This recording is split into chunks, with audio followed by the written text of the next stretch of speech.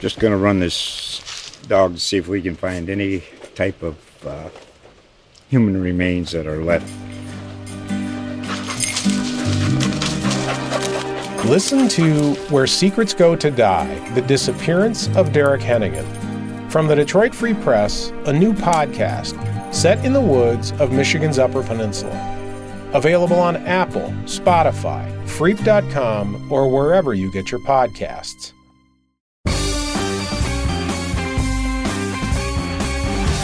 Welcome back, everyone, to Octopulse, our Detroit News, Detroit Red Wings podcast, and Happy New Year. I'm Mark Faulkner, Detroit News Assistant Sports Editor, joined by Ted Kulfan, our Red Wings beat reporter. Coming up on the podcast, we'll hear from Cole Eiserman, the number 2 ranked prospect for this year's draft. But first, Ted, we're 2 weeks into the new year. The Red Wings now at the midway point, halfway home. They're 4 games over 500, 20, 16, and 5. They're first in goals in the Eastern Conference with 146. They're fifth in the Atlantic Division behind Boston, Florida, Toronto, and Tampa Bay. And they're 2 points out of the playoffs, tied with Pittsburgh and New Jersey in the wild card race. Overall, Coach Derek Lalonde said he's pleased with the first half of the season, a roller coaster ride, he calls it. What do you make of the first 41 games, Ted? And the question we ask all the time here on the podcast, will this finally be the year the Red Wings make the playoffs, first time in 8 years? Well, Mark, it's interesting. I suppose they're about where we thought they might be at the beginning of the season. It's just been an interesting route that they've taken to get there. I agree with Newsy. I think it has been an up and down roller coaster type of first half. They've shown they can be a very competitive team. I mean, there's a lot of scoring depth on this team, Mark. They're kind of like we kind of suspected. I mean, they can get offense from a lot of different people, but boy, they do give up quite a few goals too. And the goaltending, obviously, for the most part, this first half has been unsettled. Okay, we've seen Alex Lyon take over the net here recently, and it's kind of stabilized it, but I'm still not sure everybody's convinced he might be the man for the rest of the season, but we'll see. But you know what? They are who they are, and I think a lot of us probably expected them to miss the playoffs by maybe 1 to 6 points or whatnot, being in it for a long time, and then finally missing it out at the end. And maybe that's the way it's going to happen. We'll see. I mean, what are your thoughts? I mean, I kind of think that they're probably where they're supposed to be, or where we expected them to be at this point. They certainly put together really strong games. These last 2 games at home, Ted, the Bruins game, as well as the Oilers last night, those were as well played, defensive-minded, moving the puck. They were intense. John Morosi was there last night in the press box, and he goes, this place is alive again. Those 2 games were 2 of the best games I've seen all year. The team was competing. There wasn't that sense. Ole Mata talked to you about really sometimes we're easy to play against. And the other teams, there have been a lot of freebies, and that's really been frustrating for Derek Lalonde. And I'll pick a couple of games. Like the San Jose game here, the Sharks really didn't have to push that hard. They had only 2 hits from all their forwards all game. And then when they went into Dallas basically had like 1 hit from their forwards the entire game. So they're almost like gimme games. And those, you can't be giving points those that are going to be, that's the points left on the table. Those points are going to hurt. And they're a better team than that, as we saw last night. Now, granted, they had both centers out, both of the goaltenders out. There's all kinds of reasons. They were 7 games over 500 before Patrick Kane came here. Part of that was because of the centers out and the goaltenders, but also Kane does a lot of looping. He's one of the worst defensive players in the league. All of a sudden you have 4 or 5 forwards who are under 6 feet tall, and all of a sudden everyone's like deferring to him. So there's issues there as well. And now he's probably a bigger part of the team, and others are getting the ice time that they had when they were 7 games over 500. So I'm like you, it may not work out, but those last 2 games, Ted, if the Wings play like that, sellout crowds, and they just might pull this off. When you look over that wild card race, because let's face it, I think they're more in tune with the wild card race. They're not going to catch Florida, Boston, Toronto likely. So you can put all those teams under a blanket, and Well, I don't know. I mean, there's just not very many overpowering teams there, and they very well could come out of it. But then again, it's like somebody mentioned to me the other day, are they better than four or five of those teams? I don't know. That's difficult to say. I mean, Pittsburgh, New Jersey, Tampa.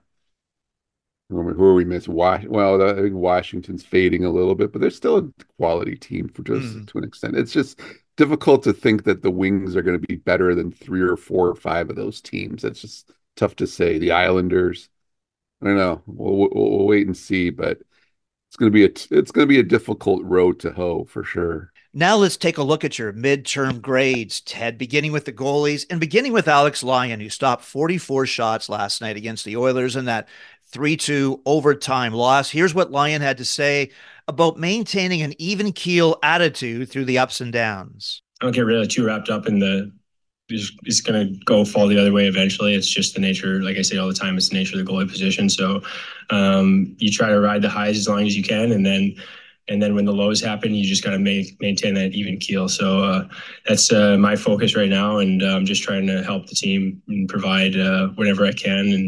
And obviously a very dangerous team, so I felt pretty good today. Ted, the goaltending, in your story at DetroitNews.com about the highs and lows of the first half, you said, Alex Lyon has been a revelation, impressing with his poise and competitiveness. You also said the position was an issue with Ville Husso and James Reimer. Unable to really solidify things, you gave Lyon an A-, Husso a C+, and Reimer a D+. Does that sound about right? No, I do. I mean, it's Alex Lyon's been a surprise. I mean, and you figure that goaltending position is so unique and peculiar around the league. It seems like there's a couple guys every year that kind of come out of nowhere and thrive. And maybe Alex Lyon's one of those guys this year. He's been fabulous, I think, over these last few weeks. But boy, do you really trust him over another 41 games? I don't know.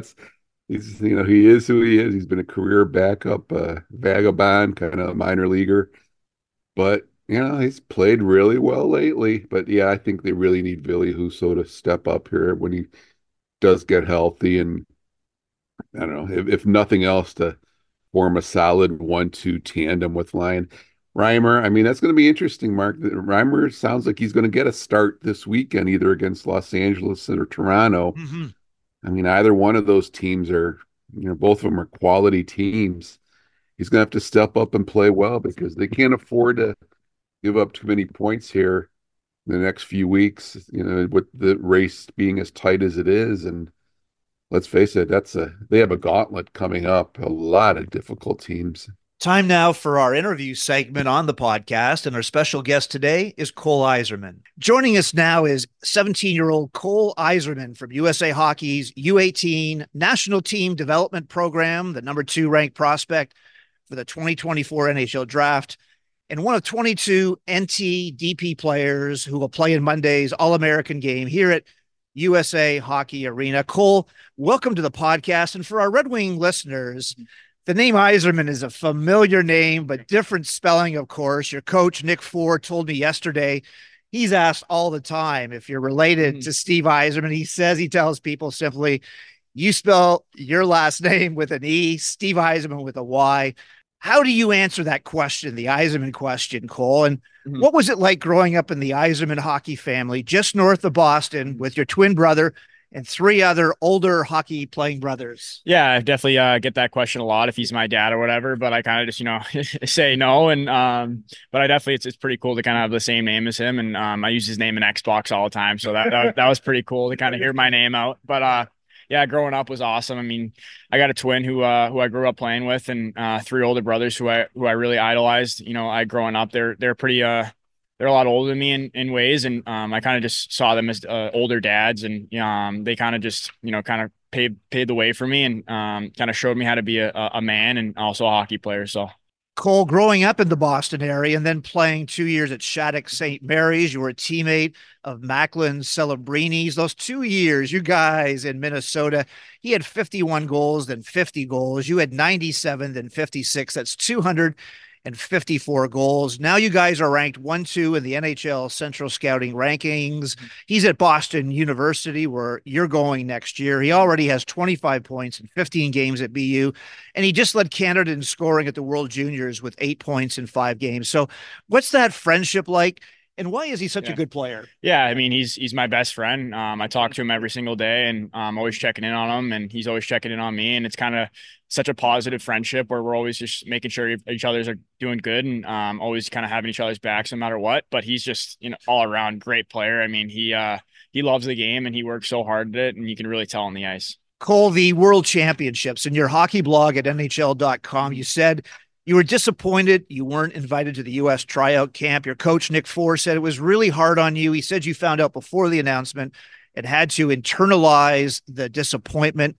What's it been like? Because that U.S. team, Cole, it's stacked, 7 returning players, and that doesn't even include 3 players that I talked to right here along the bench at USA Hockey Arena last year, Will Smith, Ryan Leonard, and Gabe Perreault. Smith is winning 70% of his faceoffs, but those 3 aren't even among the top 10 scores.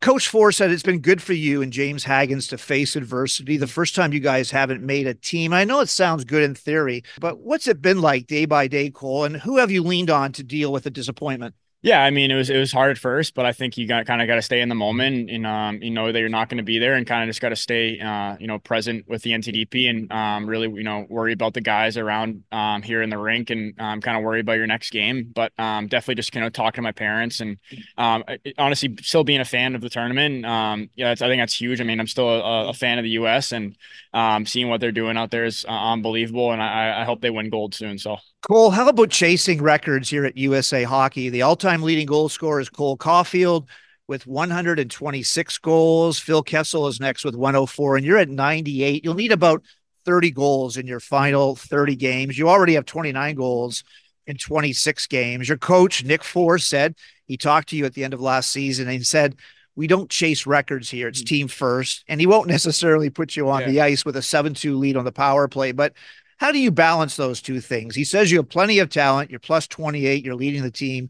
And he says you'll get your chances. Is the record important though? Yeah, I mean, I think it's pretty cool to kind of be in that question. And obviously, I love scoring goals, and if I can get that, that's pretty cool for me. And I think that would show a lot, me as a player and me as this team, how good everyone is, and that'd be pretty cool. So. Cole, when it comes to goal scoring, you've talked about working on keeping your head up and working on shooting without looking. Coach Forr and I talked about that yesterday. He said he's doing work right now on the subject with soccer players, knowing where the ball is without looking down. And how hard is learning that skill? Because he said some hockey players won't even look at the goalie. They know where the puck is, where they're shooting. And just the other night, Patrick Kane, his first goal in Detroit, he came down his wrong wing.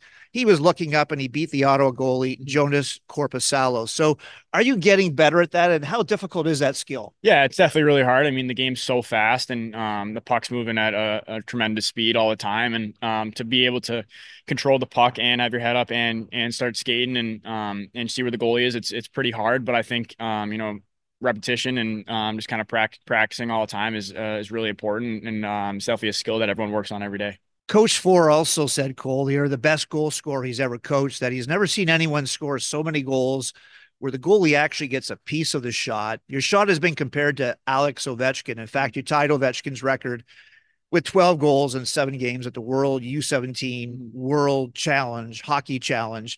He uses terms like compact release, a heavy shot, that it's quick enough to beat the goalies before they're ready.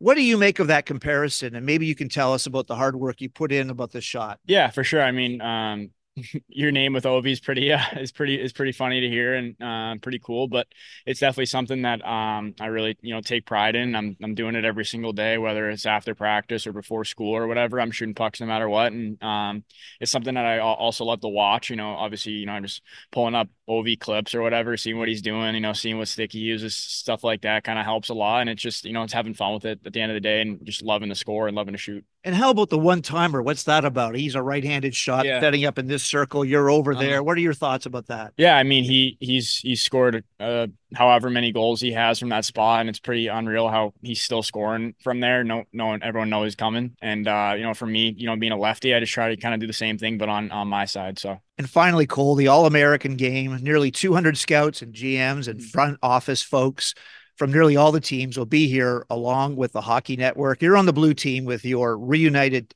line mates, Camille Bednarik and Max Plant. There's going to be a lot of attention on you and Macklin Celebrini before the NHL draft in Vegas in June. But what do you have left to prove, and how are you preparing for these final months of your junior career? Yeah, I think just, showing that I can play a 200-foot game and, still using my body and still kind of impacting more than just scoring. And I think I'm still trying to do that, bring that into my game. And I think that's a huge part of, winning hockey games. And I think that'll be huge to show everyone. Cole, thanks again for your time today talking to us about your Eiserman family, your time here with the NTDD program, and also preparing for that game on Monday. All the best in the All-American game and moving forward. Thank you very much. Our thanks again to Cole Eiserman. Now let's take a look at the defensemen, beginning with Ben Sherratt, who you said, Ted, was the unsung hero in the first half. You said he supplies the wings with that old school hockey mentality, with his grit, leadership, and physicality. You gave him a B. The best grade, of course, went to Moritz Seider, a B+.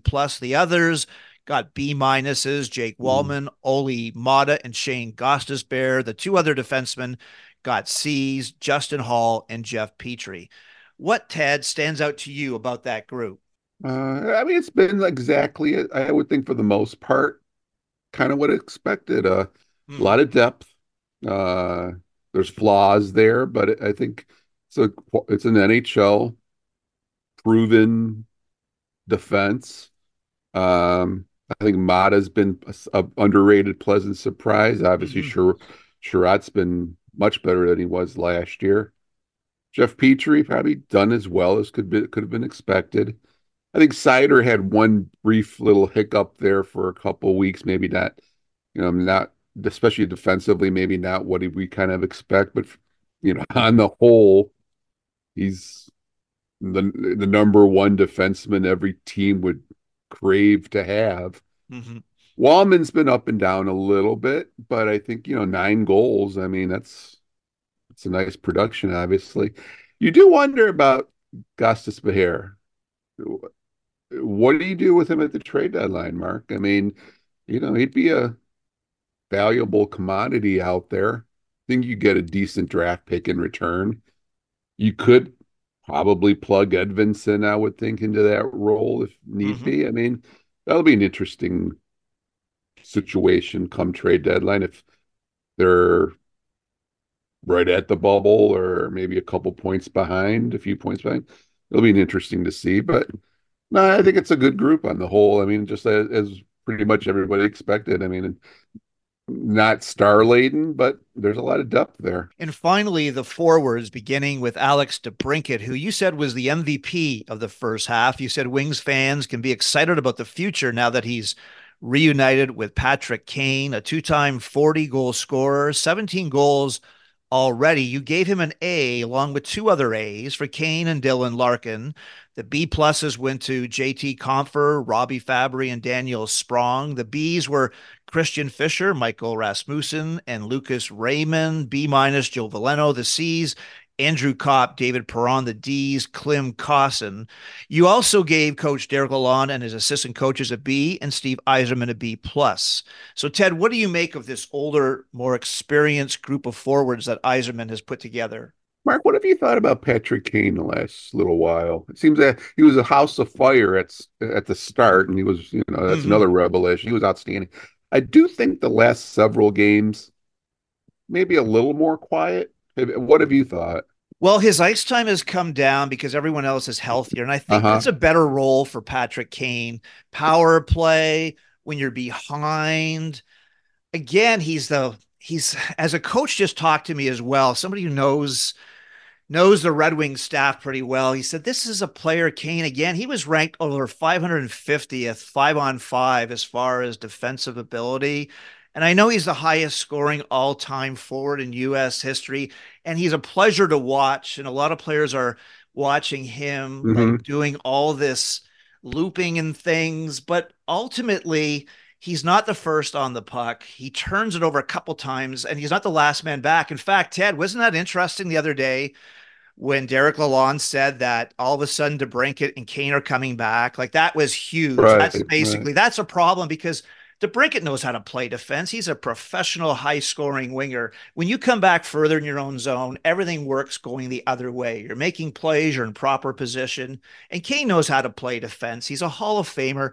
And it was probably worth the gamble. But he took ice time away from a team that was 7 games over 500. They were playing really well. They were playing 100%. Really well. And so maybe, you know what? Maybe I didn't look at his ice time the last 2 games, but you and I were at the Bruins game and the Oilers last night. He didn't play perhaps as much. And in fact, quiet. He was just some kind of quiet. You didn't notice him as much as you did the first couple weeks. Or quietly efficient. Because look, a lot of players in that dressing room know that Kane could be gone in a little bit. They could trade him at the deadline. Like you do wonder. Well, there's a rumor out there, the Winnipeg Jets, a second rounder and a player, and of course he'd be great on a team that is stacked. That could use, Kyle Connor's hurt. You could use a Kane for a team that's ready to win. This Red Wings team is not ready to win. So he's a luxury that you can't afford. I'd rather see Robbie Fabry, who plays hard all the time, rather see him get more ice time than Kane. But you know what, Ted? This is a team that's like 4th in scoring. And who would have thought that when we started this season? Oh, that's even loftier than I thought that it was going to be. No unbelievable. question. Just unbelievable. So anyway, just wrapping up, we talked about the forwards. Kane is, I think that's a flashpoint. How much do you play him? Like, for example, I would rather play Christian Fischer on a third line. You saw how well he played last night. He's been a nice addition, no question. Absolutely. But, it's about team. It's about, you have all these professional players who know how to play the game, who have won cups. And you win with those type of shifts. You don't win with the flash and dash and all the pretty passes and things. It's nice to have that. But Larkin can do that. You have all kinds of players who have that ability on the team. It'll be really interesting come trade deadline. You got Kane, obviously. You got David Perron, who he'd be more valuable to a truly contending team. I don't know. I don't think he's going to be extended. I mean, I doubt he'll be back next season. So I don't know. Do you get something for David Perron at the deadline? You mentioned Gostisbehere earlier. Just a quick final thing here, yeah. Ted. Would you have gone after Cutter Gauthier, a Tom Wilson player who could rattle the boards for 10, 15 years at Little Caesars, a power forward, an unbelievable talent? Now, Jamie Drysdale was the player who came over. They've both been guests on our podcast. But if you were Steve Eiserman, would you have given up a second rounder and Axel Sandin Pellikka to get Cutter Gauthier? Because it's my belief that there are other defensemen that are smaller, like Gostisbehere, like Axel Sandin Pellikka, who could be Zubov in the future. So he's a fantastic talent. I would perhaps trade a Gostisbehere, like you said, maybe give Edvinsson that time. And you've got Sandin Pellikka in the future. But anyway, that was a trade that I would have. Interesting trade. Obviously, that reverberated throughout the league. I still think Philadelphia did pretty well getting Jamie Drysdale, and absolutely. I've always liked him. And then he had a second-round draft pick.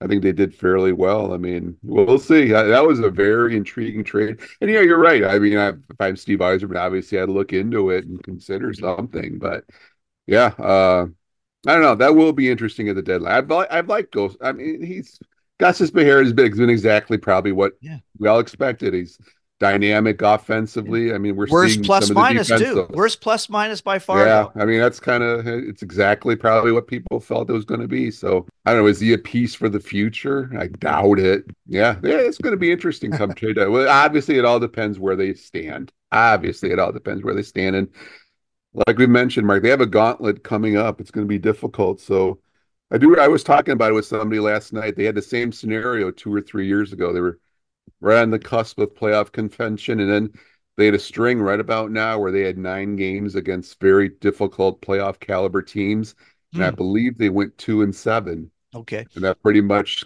caved their season. Well, we'll see what happens these next couple weeks. And that'll do it for episode 97 of our Detroit News, Detroit Red Wings podcast. As always, thanks again for your time today, Ted. You can find all of Ted's stories online at DetroitNews.com, as well as on our Octopulse Facebook page. Thanks again, everyone, for listening, rating, and reviewing these podcasts. Just going to run this dog to see if we can find any type of human remains that are left. Listen to Where Secrets Go to Die, The Disappearance of Derek Hennigan. From the Detroit Free Press, a new podcast set in the woods of Michigan's Upper Peninsula. Available on Apple, Spotify, Freep.com, or wherever you get your podcasts.